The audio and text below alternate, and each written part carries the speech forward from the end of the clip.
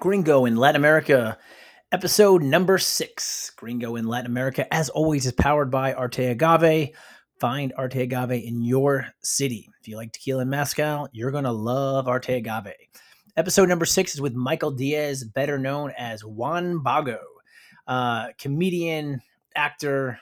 He's one of the hosts of Latinos Out Loud, which is a podcast that's won many awards. So I had a great time talking to him. Super chill dude. We had a lot of fun. Crack some jokes. So sit back for this one, grab a drink, and enjoy it. And we're good to go, man. What's going on, brother? How are you? Hanging in there. So what do you like? Juan Bago, Michael Diaz? What do you prefer, man? Maybe the backstory will help.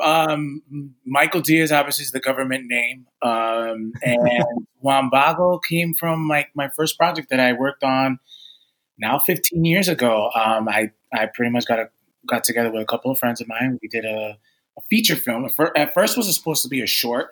And the movie was called The Story of Juan Bago, which was me, who I was the lead. And, networking and promoting the film, people were like, hey, who are you? And I'm like, oh, I'm Juan Bago. And I guess the name was so catchy that it became my AKA. And then that's where it pretty much stuck, because anytime I did any creative projects, it was Juan Bago. But then when I'm doing business, it's the government name, Michael Diaz. Got it. So I guess the big question, though, is did you have almond flour pancakes for breakfast today? Wow. I'm hearing my girlfriend laugh in the background because we did actually. And I actually have to man up and say this. Today was the first time I actually executed it. My girlfriend, right. I was shadowing her. The whole like, hey, babe, I'm going to watch you. And then it's like, wait a minute, you've been watching like 3 times and you haven't applied yet. So today I dived in and I did it, and it was pretty good. It's so interesting because we were having this conversation how everybody's like watching YouTube videos and you're trying to get the right measurement. And the funny thing about it is it's usually it's trial and error. So like to get the right consistency, especially with the almond flour, you got to do some trial and error, which we did today, and it came out really good. All right, man. Right on. I told you my wife's been making them so much, and I started doing it on my own because every morning I'd be like, hey, can you make me those almond flour pancakes? Can you make those almond flour? And she's like, just make it. And I'm like, well, what's in it again? And she's like, write it down. And I'm like, yeah, that's literally what it is over here too. I'm like, wait a minute, what are you in the mood for? And like for her, like it fills her up, and she doesn't have to eat for the rest of the day. So I kind of had to initiate first. I'd be like, I'm going to make the pancakes. And she looks at me like knowing that it ends up being her. She's like, come here, give it to me. This is not going to work. And I'm like, all right, dude. Go ahead.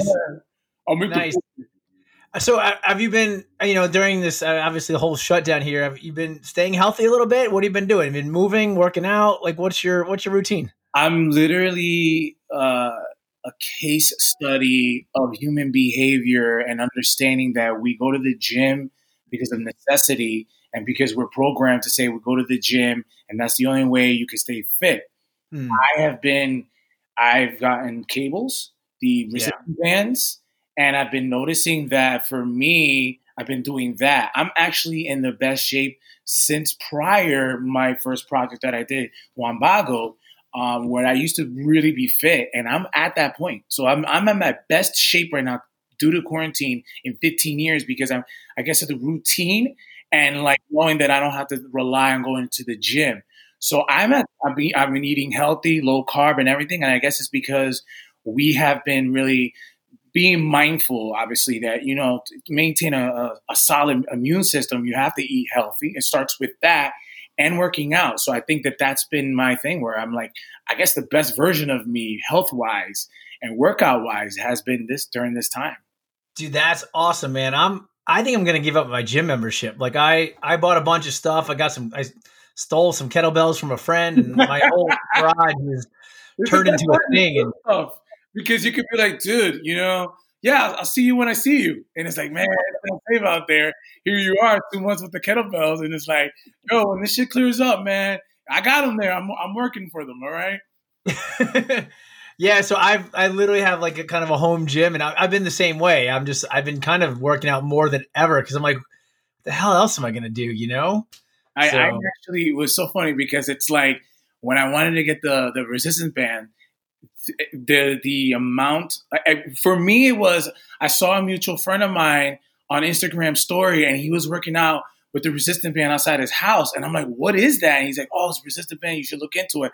I look into it, and it took 3 weeks, 2 to 3 weeks to get here. So it's, everything is really being delivered. So more people are working out with resistant bands, and it's taking longer. So the demand of people working out at home. But then there's this is what I'm saying. We're all case studies. Because then after that, people were getting creative of how to use the resistance band. I saw Jim Jones use the resistance bands with the broomstick, and I'm benching now. I have a little mat over here, and I'm now doing resistance band benching. I'll send you the video, but I'm like, yo. So now I'm benching. I'm using the broomstick for multiple. I'm like doing pull downs, everything. So like I said, the collective resources, brainstorming of what we have is just furthering us into working out with the resources we have.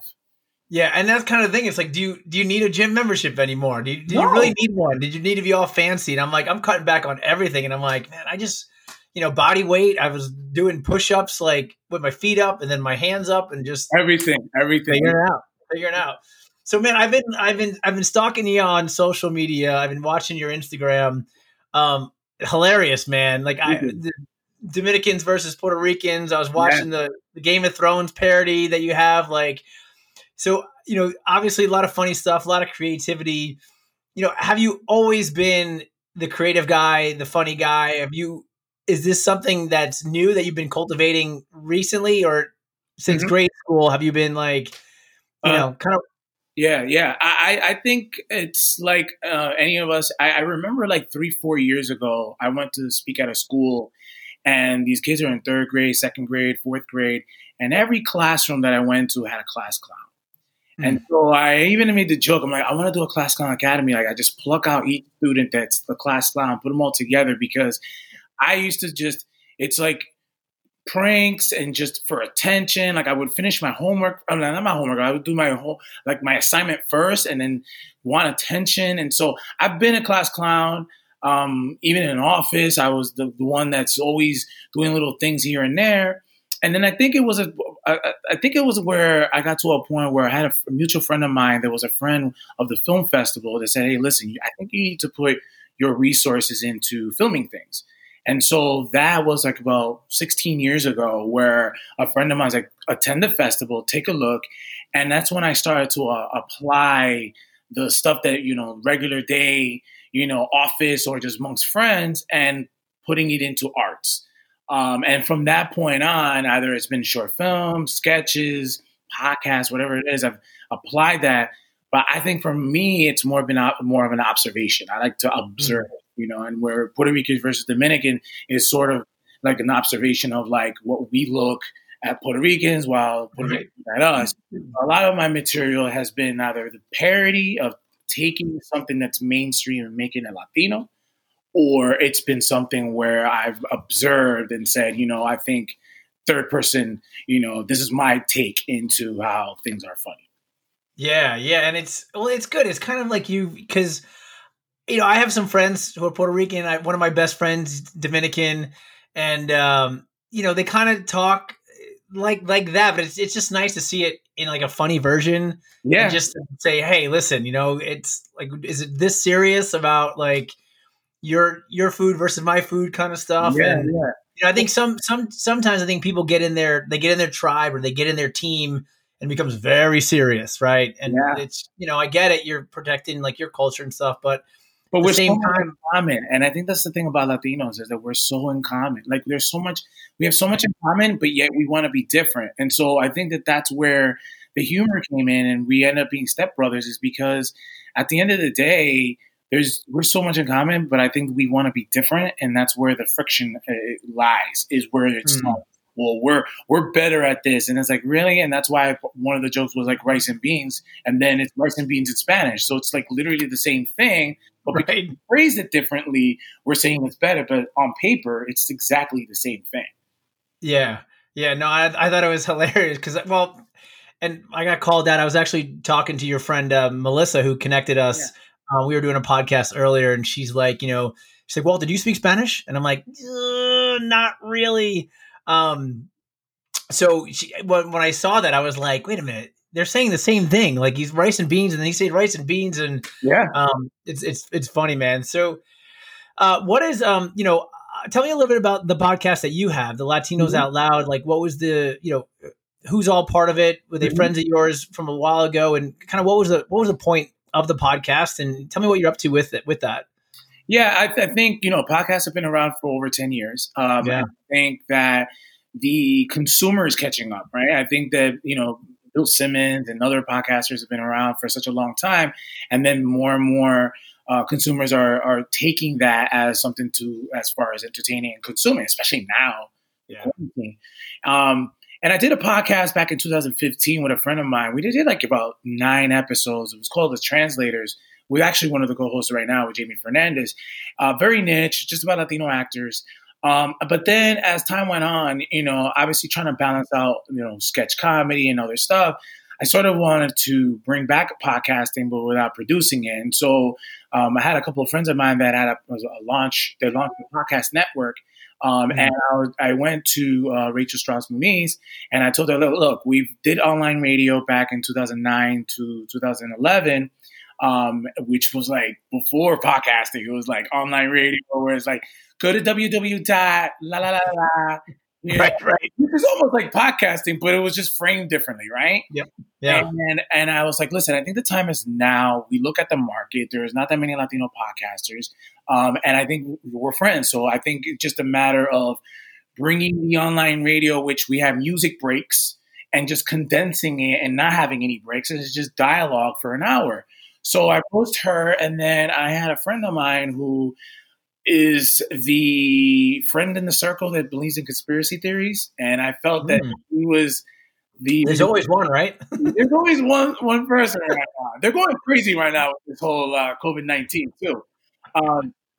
So I was like, look, we need to have someone like him that could be a part of that and kind of introduce some of the fake news and conspiracy, but in a sense that we'll bounce off of it. And then I had a friend of mine named Andrew Santiago, who ended up like 2 months into doing the podcasting back in 2017, moved to LA. So we needed to bring someone in, and I already had the relationship with Jamie from Room 28 Comedy. So we brought it in. So the beauty of our podcast is that we're friends for over 15 years. So I think a lot of times when people like wanna, and this is like big podcast networks, we're like, we're going to bring in 3 comedians and we're going to combine them together and it's going to be a success. And long story short, a lot of the times that doesn't happen because of the chemistry. Right. And so for us, what really helps out, a lot of individuals that listen to us across the country feel like they can escape for an hour because they feel like it's their 4 friends talking in the living room. So our podcast is pretty much half hour of banter, and then we bring somebody in that's Latino, that's either in arts, politics, community that is doing something great that, like we like to say, is pushing the Latinos forward. So yeah, cool. I mean, obviously, are you still recording it? Are you just doing it like this? We're doing it like this in Zoom, all of us with our living rooms, in the background. Are you creating any other content right now from home, or how's it working for you? Yeah. So I thought like everybody else, or like the whole mantra was like, yo, you're going to be home. You're going to be able to bang out 5 feature scripts, 3 pilots, fucking maybe do a book, about your life. And like, my girlfriend is also an artist as well. And it's a thing that like, as artists, we're very sensitive in the sense that we take on what's going on in real life, and that anxiety of the COVID-19 and the unknown, it's hard to be creative when you're concerned and you're worried. It's not a great way to create art. And so I think for the first few weeks, we were dealing with that anxiety. And so what people thought was like, wow, you're going to be able to bang out a lot of stuff because there's just, you're home. Yeah. It's not the same as a retreat going upstate. Right. And so I think now that this has become sort of the pre-new norm, I think it's been easier for me to start creating again. And I definitely want to create some sketches. I got some stuff that's probably like an Audible podcast stuff. But it's been a little easier because now I think with more information out there and less anxiety, I think now it's easier to structure your day.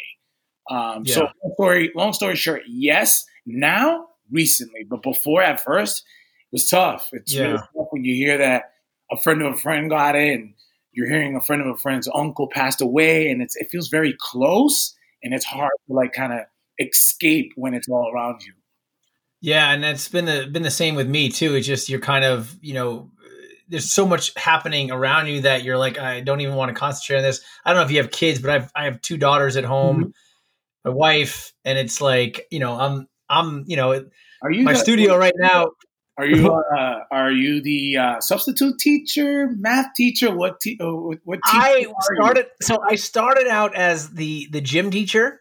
Okay. I started out as the gym teacher, and now I'm kind of like the cool substitute teacher. So I show up in the kitchen or the basement. They're like, "Hey, Daddy's here. Daddy, we're gonna learn." I'm like, but I'm also. I don't know about you, man, but I was a straight C/D student in school. Right. I didn't learn how everybody else learned. So like when I'm the substitute teacher, it's more like a Montessori school. It's like, what do we want to learn? What you want to like? I was doing a presentation class for my daughter for 3 days in a row. One, because she's like, Daddy, I'm nervous when I talk to people. I'm like, well, let's do a presentation class. My wife's like, what are you doing? I'm like, why not? Right. Like, I don't know algebra. Right. I was helping her with algebra yesterday. I couldn't understand it. I have no clue what's going on. I said, let's go do the presentation class again. So that is gym teacher to substitute. Did you have a whistle? Did you get it on Amazon Prime, a whistle? No whistle. It just, I've got a very strong voice and that's it. No whistles. It's interesting. We don't have kids, but I'm noticing from some of my friends that again, another interesting time. It's like a case study of parents with kids or how kids are learning. Some kids are learning more because they don't have the distraction. Some kids are not learning as much because they need to focus. So again, this is all like a case study of human behavior and how we're doing right now. 100%. And it's even with me and my wife, it's just kind of like, I mean, we're getting along, but it's, day to day, you're trying to figure it out. And I'm like, listen, we got to have a little bit of structure and we got to have this. And she's like, this is not a business. I'm like, well, we got to have a little bit of schedule. And, so we kind of have it figured out now. And it's communicate. I mean, you got to communicate. It's like, how are you feeling? How's it going? Do you need help with something? I'm like, I've got a podcast at 2:00. And then after that, I could do this, this, and this. And, I don't know. It's you're trying to figure it out. You're all locked into this house. And we have two old computers that we redid, and now my kids have computers that they can work on. So I was literally downstairs. I'm like, wait a minute, we have 4 computers, 4 phones, three iPad things. Like, I'm like, what is going on here? It's like a technology startup company in my kitchen right now. It's ridiculous. I think we're gonna look back in 2020 and be like, wow. Yeah. Okay. Because again, like I said, like I'm just fascinated to see how couples that, for whatever particular reason, like maybe a year or less, decided to stay together, like, under the same roof. Like that has to be just so like fascinating. Or on the flip side, even relationships that are a long time, but like the couples are so busy that they never spend time together, and now they're all this time together. Now you're stuck. Now you're with, yeah. Like, it's gonna be interesting. Yeah, like, honey, I gotta go to a meeting. Honey, I'm staying late to work. No, you're here, so let's talk. Wait, hang on 1 second. I gotta get this going again. Here we go. Mm-hmm. Oh wait, it didn't work. Anyway, mm-hmm. Yeah, I'm just trying to. I think my recording stopped. I don't know why I did that. I'm probably out of space here. That's the other thing about it, is like realizing, how much space do I have on the computer? Oh, there's a lot of deep diving going on right now too. Things that we don't have time to look into. Bro, there's no excuses right now. There's no excuses. My computer's been out of space for like the last 2 weeks. I've been removing stuff. I removed stuff today. I removed photos and videos. And all I'm doing is trying to create content. So I've got all this new stuff coming in. I've got pictures from 13 years ago that I'm getting rid of. Like, yeah. Ridiculous. It's like a reset. Mother Nature was like reset. Yeah. which Yeah. is a Yeah. good. That's 100%. And it, like you said, it's going to be interesting to really see what people do. Like, I mean, have you always been, I mean, you seem very entrepreneurial, right? You Mhm. do your own thing. You kind of go on your own. Have you always been that way? Or were you like, I'm going to get a job and, No, when did it switch for you? I've had that balance. I've always had, you have to pay the bills and stuff. But I've been more Yeah. of an individual that instead of me saying, you know what, I'm just going to focus on acting and going through the system of just acting, I've created. That's the thing about me. Like I started a sketch group. I started a networking event thing that I was telling you about, like Bago Bunch. So I've always been an entrepreneur of creating my opportunities instead of just saying, all right, you know what, I'm just going to audition. I'm going to just focus on being an actor. So for me, I look at this time and I look at this situation that we're dealing with. I'm like, what opportunities are coming out of this? Where, Yep. what's going to happen now that is going to, in 2 years, just be the norm? And so that's why I'm looking at as far as artists, where it's like, okay, now we doing the podcast, we can get somebody. You're noticing now, like I'm noticing, like late night television is just pretty much implementing Zoom and putting graphics. Yeah. So for Yeah. me, I'm looking at it as like in comedy. I have a friend of mine that works at SNL, and it's like you look at the first week when they did SNL to the second episode, and it's like that really was for me a case study. I'm like, oh, I see what they did.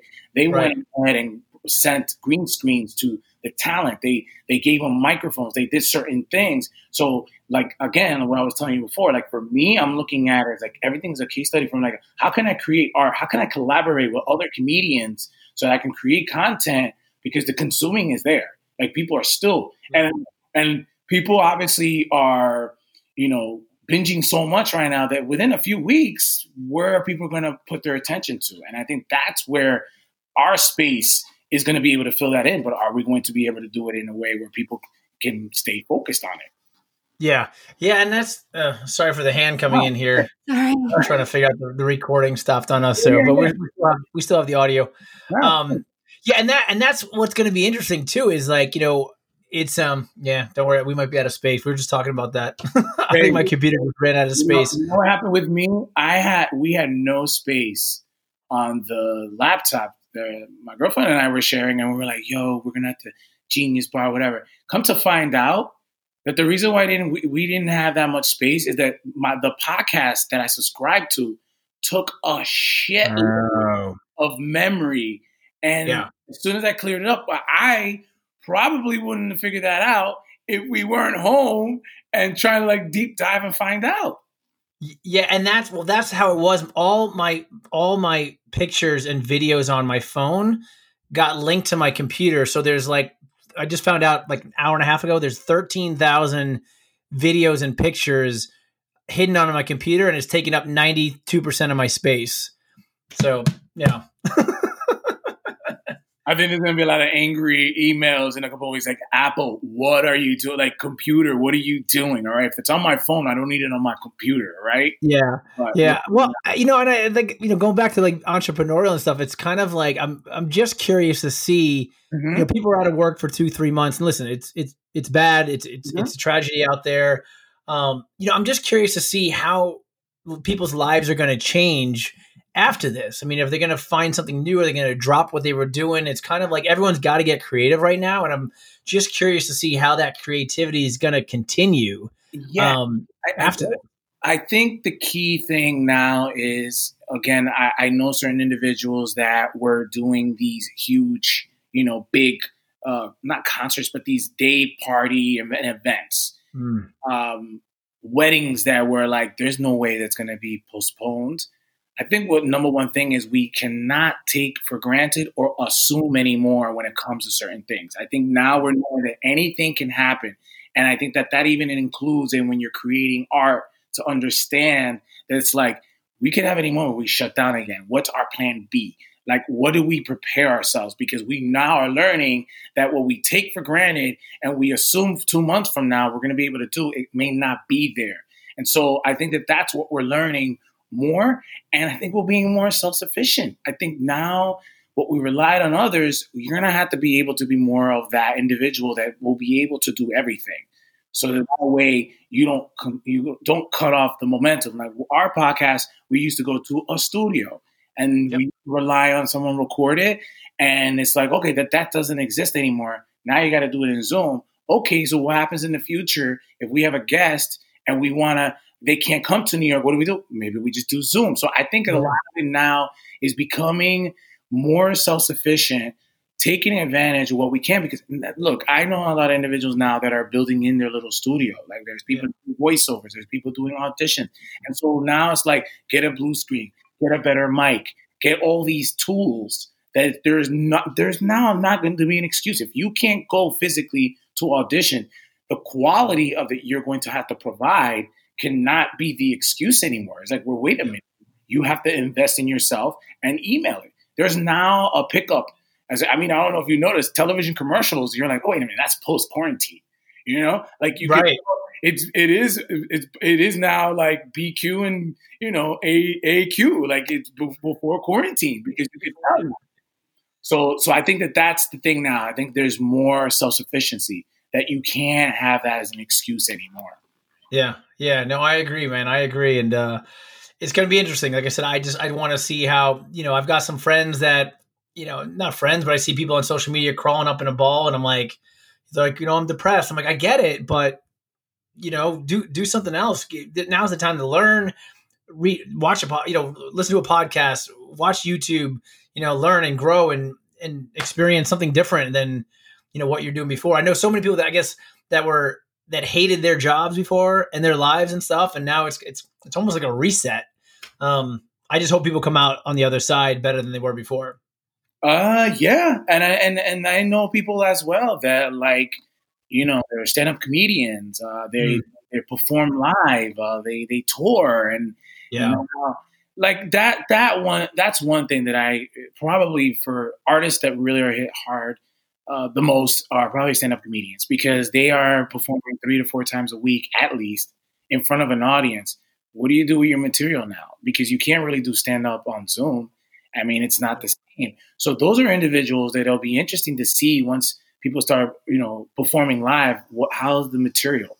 Like, what is going on there? But there are individuals now that not being able to have that human contact and that energy is going to affect them one way or another.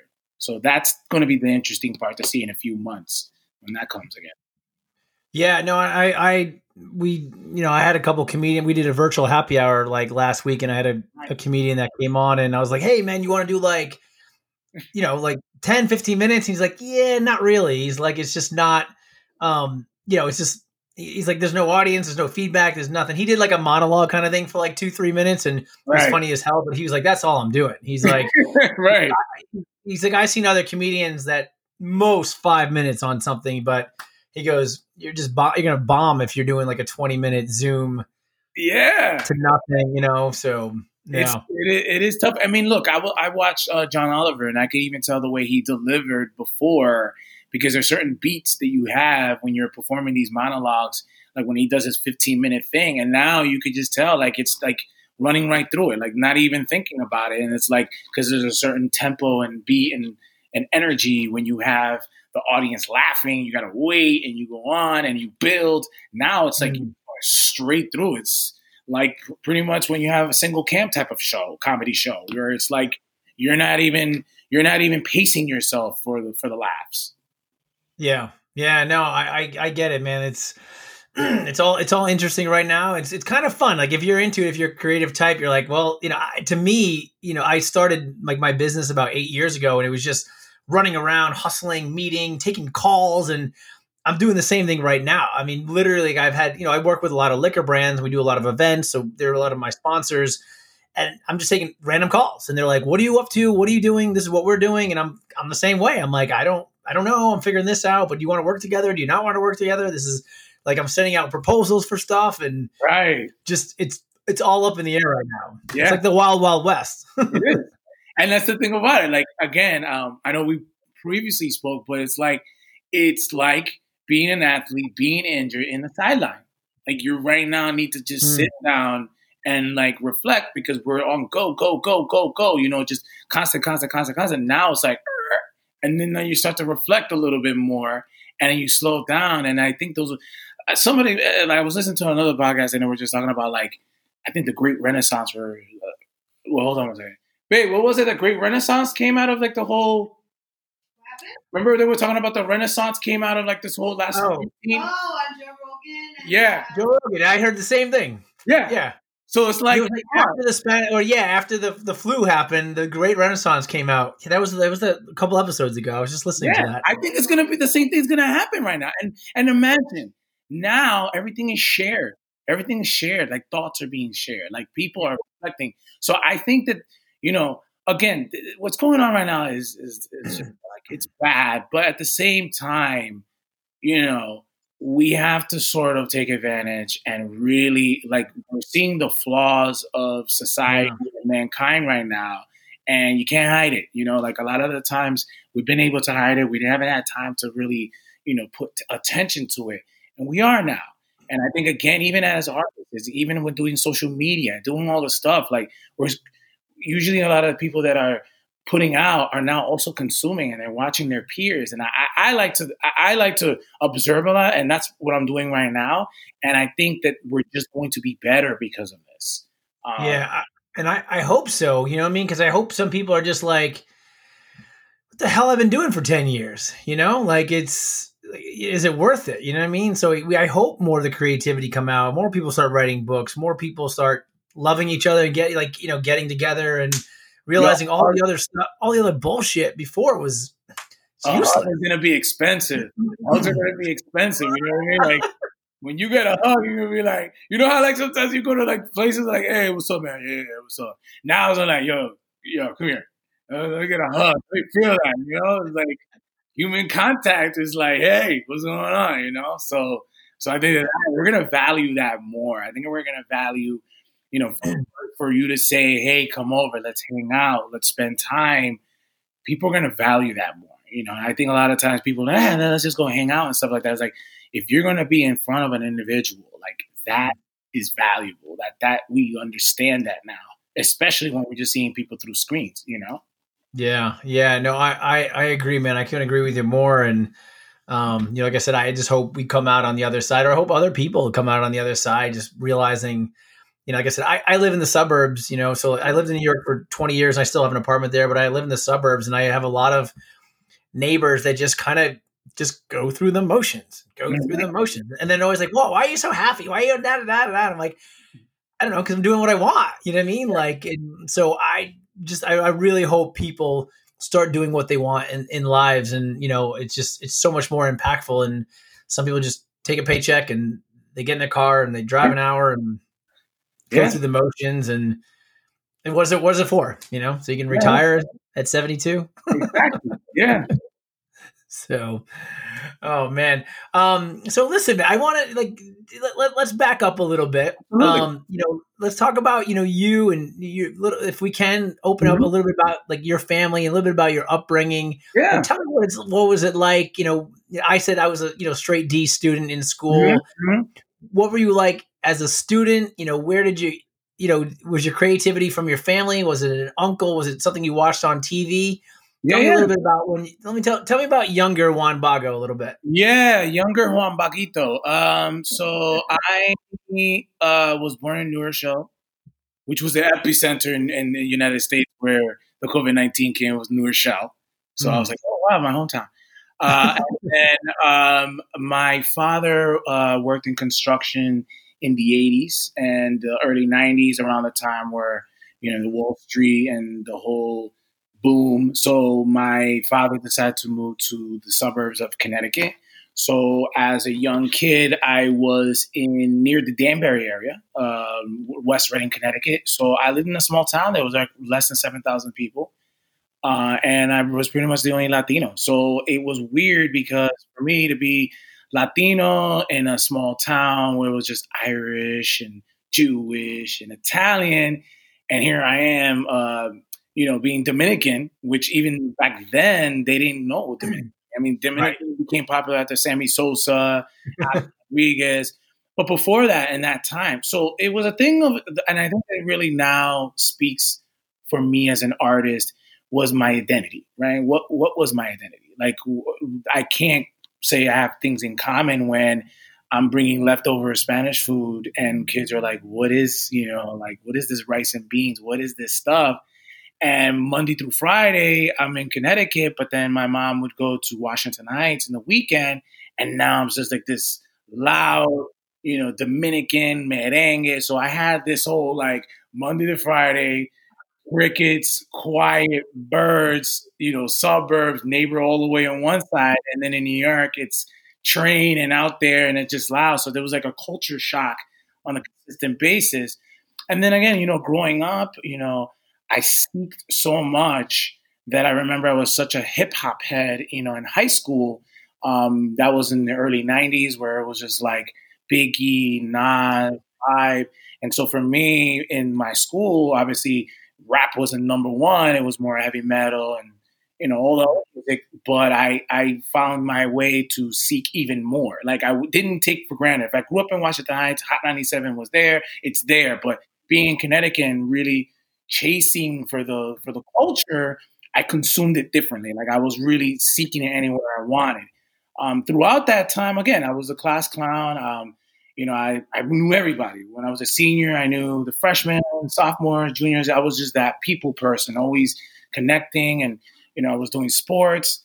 And then for me as a student, like same thing, like math, loved it. I was very, very focused. When I was focused in my class A's, but when I wasn't, I was too busy caring to be cool. I got my C's. I went to school for just 1 year.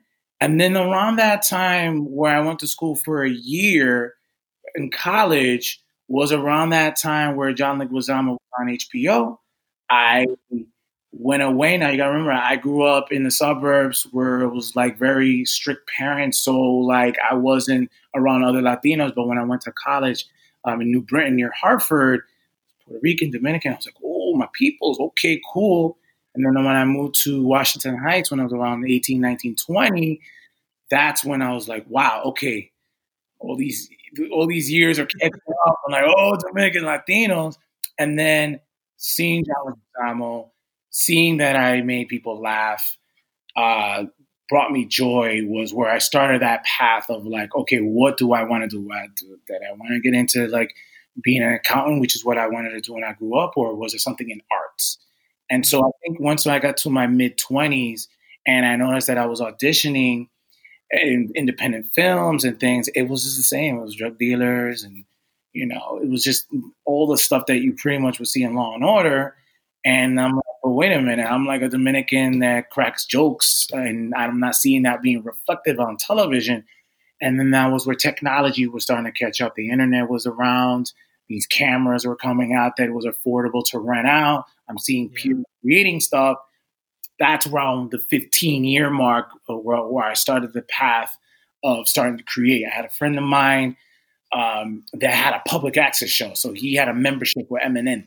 And he had every week he had to create content to put on public access to be at 10 o'clock on a Thursday, hung out with him, he started doing like videos and man in the street. And I just absorbed all of that, right? And I was like, oh, okay, cool.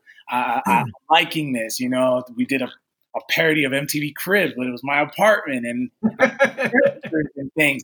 And so I think the time was technology allowed me that I didn't have to be like, damn, I gotta freaking go to school later on I went to do improv and acting classes, but around that time where I had that peak drive of creating stuff, I'm noticing that the tools were there. And so I think it wasn't until I started my film that I got worked with, I think right now they're Fusion. The network is called Fusion with J-Lo bought, but like about 10 years prior on CTV. And they hired me to create content with this camcorder, simple editing program.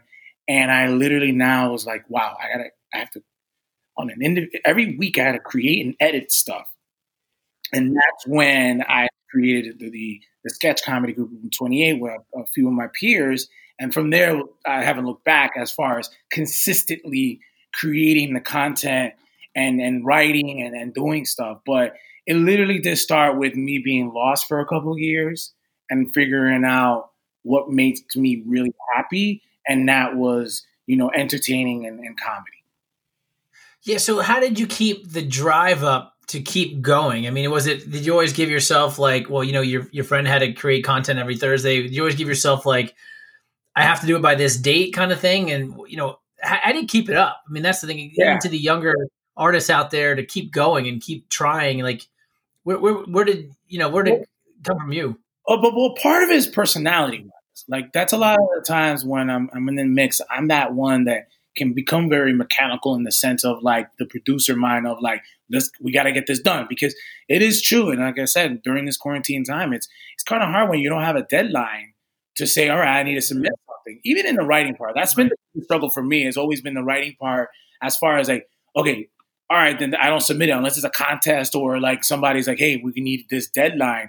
But back then, it was literally, to me, I think just the feeling of creating around that time too, we were performing live as well. And so we had the format of like SNL. We got together, we would shoot a bunch of stuff, edit it, perform live, and then there was a flat screen with a projector. We would perform, we would show that. So there have been periods of time where creating content was aligned with a deadline.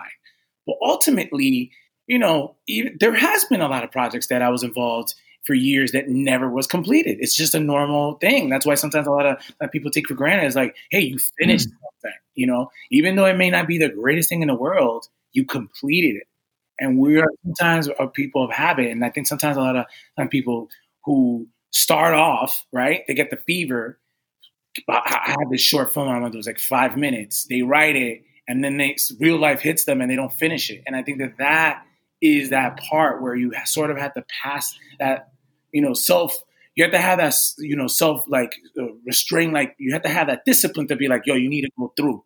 And I've had that for a while, but I've dealt with it where it's tough. You just get caught up. Having a regular job, having a relationship, dealing with stress. Sometimes puts the art to the side.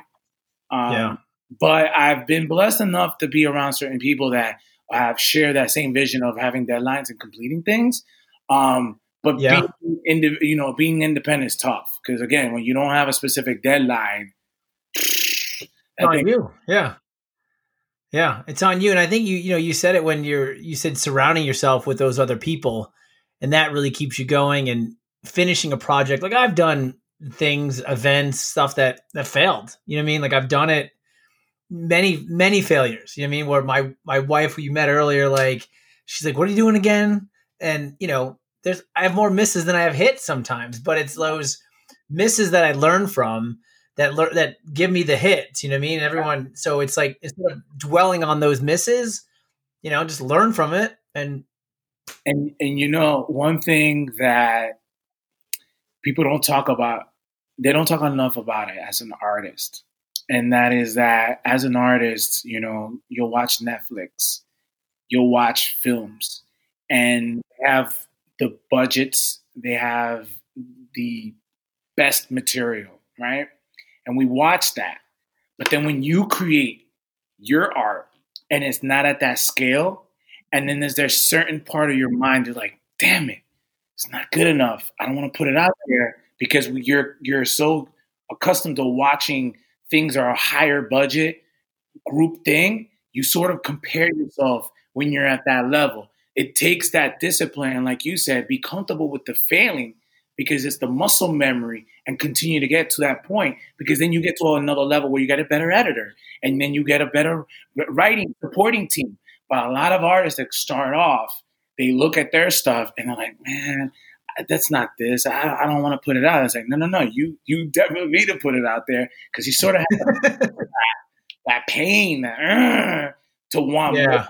But I know so many perfectionists that literally stop themselves for years because they compare their art to the art that is mainstream that has a machine behind it, and it scares them because they just don't feel good enough. And that's a huge part of growing. And I think that's a thing where the faster you can get over that, actually, the faster your success will be.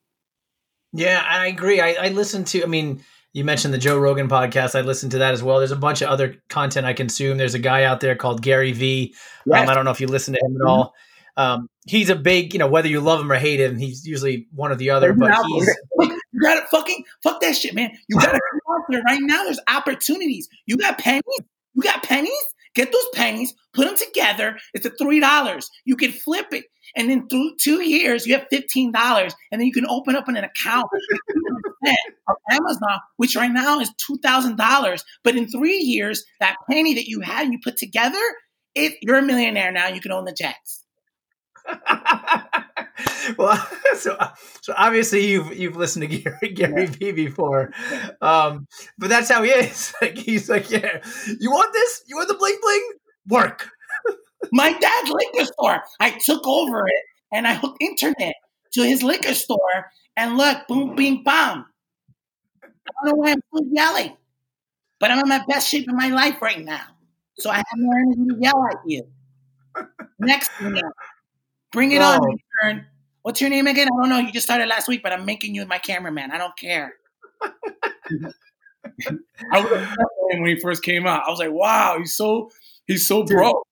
Yeah, I was like, yeah, who's this guy? Like, my wife hates him. Every time I've got him on, she's like, what is this annoying guy? I'm like, but he makes sense. He's like, just put it out. Just put it out. Make content. Create content. Do it. Don't worry about it. And that's what's kind of helped me, like, pivot my business. I'm just like, well, fuck it. I'm just going to start doing it. And then you just learn and learn and learn. And the reality is, like, no one really, the first piece of content you put out, like, no one cares. No one gives a shit. It's just make it better. People attention span. People are not going to go to you and say, do you remember that little Instagram story that you posted April 4th, 2020 at 3 in the afternoon? I wasn't thinking that, bro. Like, no one's going to be that detailed. Like, even if something is great, it only lasts in people's mind for like a day or two. So you might keep putting it out there. Yeah. 100%. And, even if you don't do it well in the beginning, it's like, just win in the end. You're going to win in a year, 2 years. So that first piece of content that sucked, like, as long as you keep improving, like you're going to be doing well. And you can look at that first piece and be like, who gives a shit? Yeah. So, I don't know if I completely answered the whole, so very, very quickly. So I did that.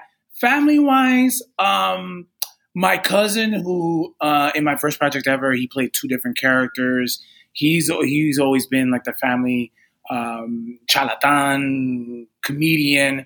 Charlatan? Is that how you say it? A charlatan. Like, oh, got it. Charlatan. Yep. Yeah.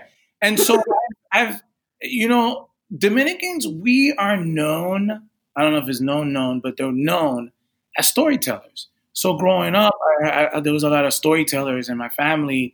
There was like a long-winded, story, and then the punchline is in the end. But then in between were little jokey jokes.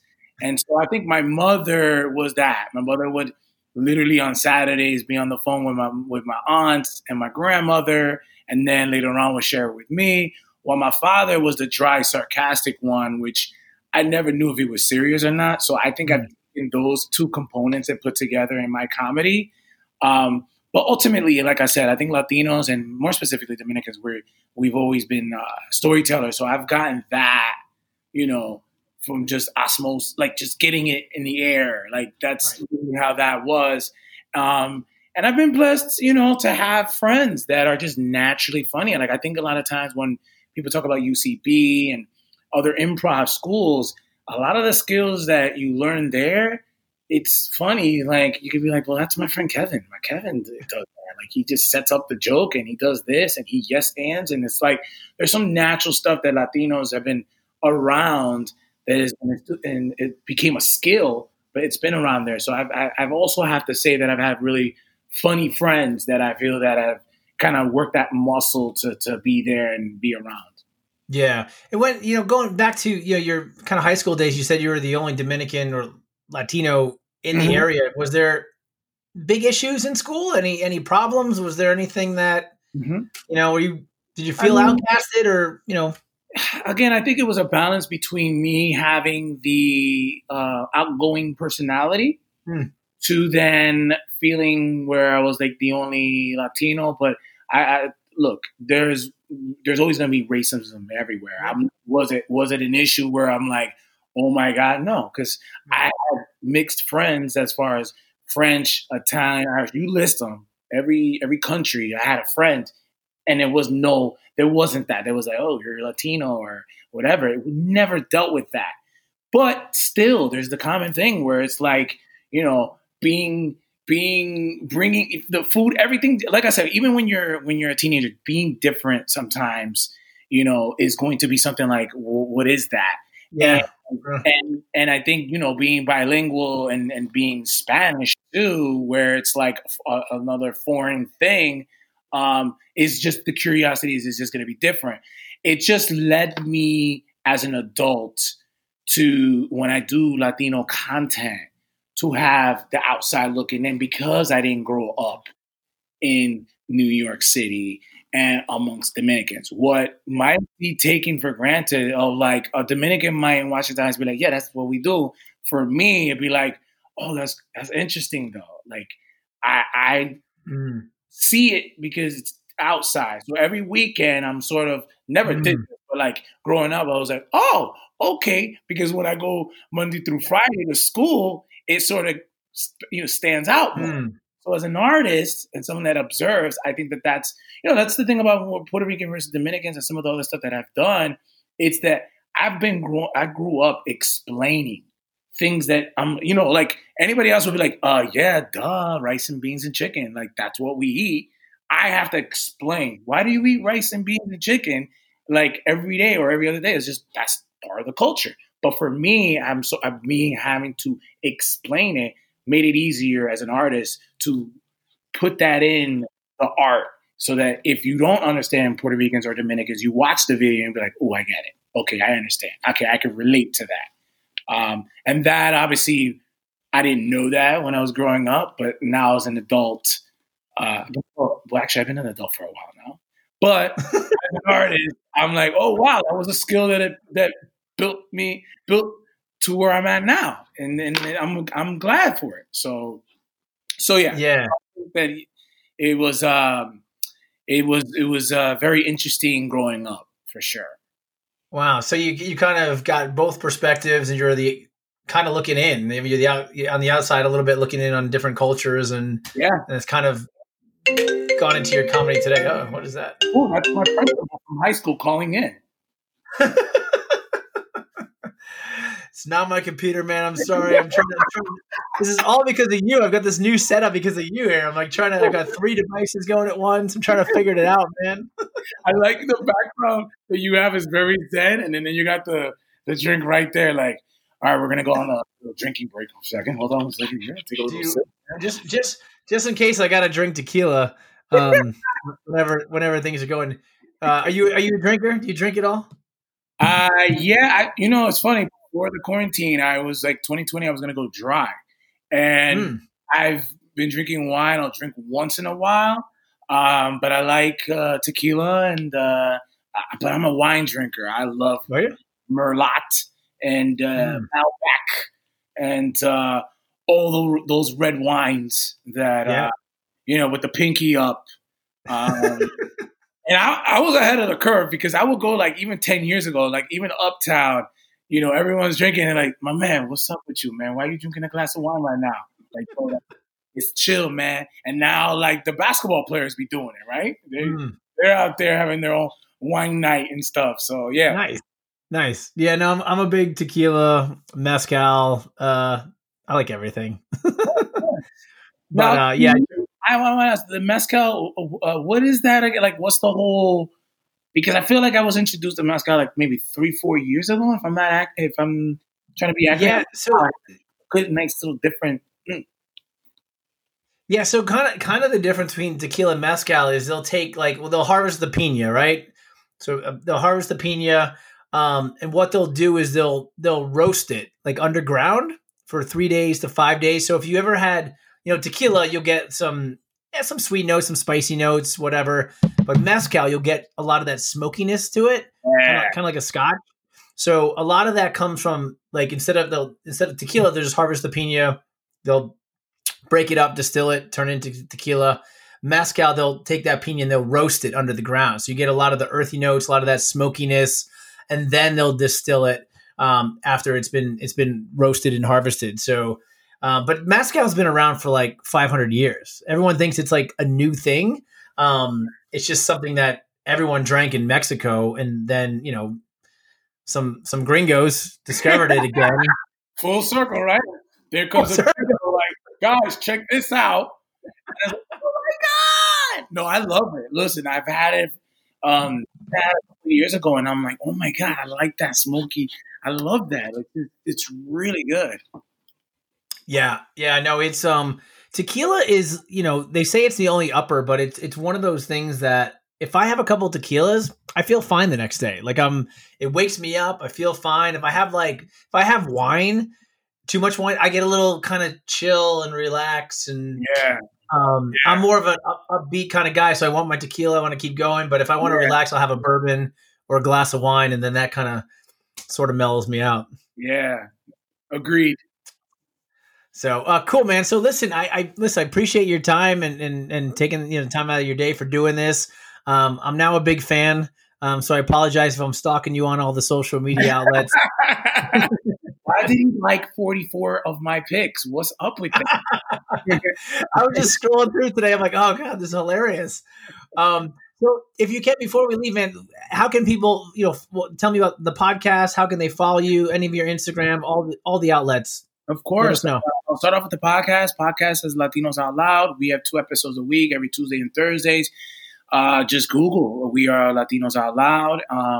And we'll show up even on our website. And then for me, Juan Bago. There was a time where you're like, Google me. And it's like, ew, rude. But no, for real, if you Google Juan Bago, all the social media platforms go in there. And, and God willing, everything goes right. I'll get my TV show that I want. But in the meantime, doing some sketches and just creating, just observing, like right now is an interesting time. And I like podcasts like this because it's like therapy. Like I don't remember the last time I spoke about me being in high school. So anytime you can do that, it's so yeah. I think it's interesting to find out where, a lot of people are, so they Google you, right? They're going to see the podcast and your funny videos, that they see the final result. And sometimes people don't see what other people went through. And sometimes it's just nice to relate to what other people have done. And I think, and I really do have to, I'm a free spirit, but I do have to thank growing up in the suburbs, because that gave me a different perspective, a different speed, like that's what makes me right now during the quarantine. I was very used to it being very slow, growing up. So I have to appreciate that even living in a city right now, I've been able to have both speeds.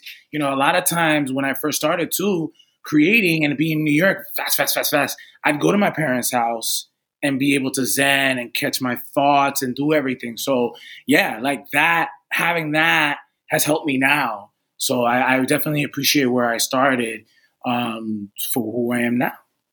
Cool, man. Well, again, I appreciate your time and thanks for doing this. If I could ever do anything for you, man, let me know. Hopefully one day I can get back to New York. Yeah, you can have a wine. I'll have a tequila. Let's get that smoky tasty. I'm down for it. I'll bring you some mezcal. Absolutely. Cool, brother. Appreciate you doing this. Thanks, everybody. See you next one.